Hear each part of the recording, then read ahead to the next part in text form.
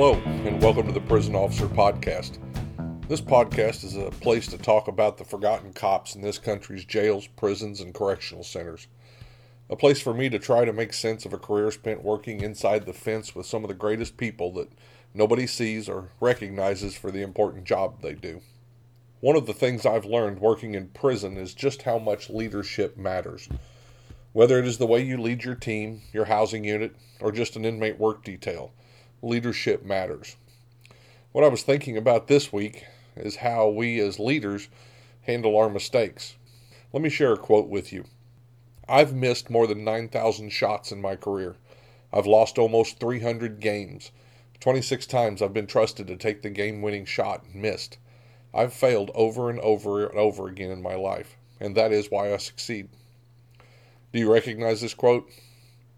Yeah, it's NBA superstar Michael Jordan. You know, for most of us, these statistics would be traumatic. I know people who still cry in their beer over one missed championship shot in high school. But can you imagine missing 26? What is it that allows Michael Jordan and others to continue after making mistakes like this? So as I thought about this, I thought about what a mistake was. You know, it turns out the definition of a mistake is super simple. A mistake is to be wrong about something. All of us have been wrong at one time or another.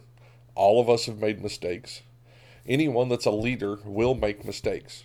In order to make decisions, you're going to have to make mistakes at some times. So I began to look at my life and analyze the mistakes I had made. Should I have attended college? Should I have tried harder to make the relationship last with my first fiance? Should I have ever answered that ad for the position at Missouri State Pen or simply followed my heart and became a writer? I could have done all these things differently, but my choices were not mistakes because I never allowed them to stop me. I never allowed the lack of a degree to determine my ability to learn. A failed relationship didn't stop me from later meeting my wife of 27 years and raising 2 wonderful children with her. And taking a position for $14,000 a year that no one else at the time wanted. Well, that began a career path that led me here today with a lot of great prison stories to talk about. When I reflect on my life, I feel as if I jumped on a giant sled 51 years ago and just pushed off down some snowy hill in the country somewhere. As the months and then the years went by, the sled, it went faster. And then every moment picking up speed just faster and faster. And then wham, you'd hit a tree that was in the path of your life. It was all smooth running until life threw up some obstacle to try to get you off track. But I was always one just to keep riding and see where I ended up. One of my favorite cartoon strips is Calvin and Hobbes. And for those of you that have read Calvin and Hobbes, you might recognize the one cartoon where Calvin and Hobbes are sitting on a sled and they're going downhill. And the two faces on that one, I think sum a lot of it up, how you look at life.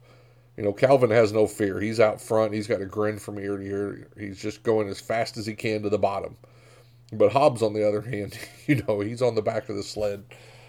He's placed his trust in Calvin, but he's clearly more trepidatious about the route his life has just taken.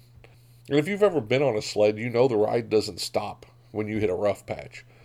It knocks you off balance. You lose the ability to steer and orient yourself for a bit. And if you give up at that moment, if you quit trying to get back on course, you'll just tumble down the hill, out of control, hitting more trees, more rough spots, and have no way to stop. But if you don't give up, if you fight the steering, fight to regain control of your sled, you will get back on course. You will start picking up speed again. You will become more skilled at avoiding the rough spots, the trees, the mistakes. You'll be able to see farther ahead and you'll be able to change course and avoid some mistakes altogether. We know we're going to hit trees. We know we're going to make mistakes. But how we handle those mistakes is often the difference between good leaders and bad bosses. And I know you've all had both. So when you're in that position, how do you handle the mistakes others make? When it comes to correcting mistakes of my team, I like to picture all of us in one of those old Viking boats with oars on each side of the ship. Each person has an oar and they're straining and they're digging into each wave, driving the team forward across the ocean. But here's where the magic of the leadership lies. When I correct the mistake, do I yell at them? Do I ignore them or berate them? Do I tell them to stop rowing because they can't do it right? If I do that stuff, I've just lost a member of the team. And if I do it enough to everybody, everyone stops rowing, and then none of us are going anywhere. So when you do have members of your team make a mistake, remember, keep things in perspective. How big was this in the larger scheme of things? Don't let your frustration in those moments extinguish the spark, that you started in that person and that team member. Remember to correct the action, not the individual. You still need them on your team. And how do you deal with the mistakes you make as a leader? I think number one, the best thing you can do is to take ownership of that immediately. Do it swiftly, do it openly. Leaders don't let mistakes stop the momentum. If the mistakes stop the team's progress, then your vision just isn't large enough for them. Your mistake, when you're done and you've moved on, often after a mistake, you must regain the trust of your team. Apologize for your mistake sincerely and honestly. They still need you to lead. And remember, you can't ask them for help. That those team members, reach out to them. Don't forget, this is maybe a time. Successful leaders provide opportunities for others to succeed. And this may be one of those opportunities. So, when you hit one of those rough spots, show it to your team as a challenge, an obstacle, an opportunity, or just a correction in course. And then get back out in front, lead your team, as all of you do. Do whatever it takes to crawl over, go around, or push through on the path you set in front of them. I truly believe our mistakes only exist if we name them as mistakes and we let them stop us. I'm going to finish today with one more quote, and this is from Calvin and Hobbes. And it says, "The truth is, most of us find out where we are heading when we arrive." And I think there's a lot of truth to that.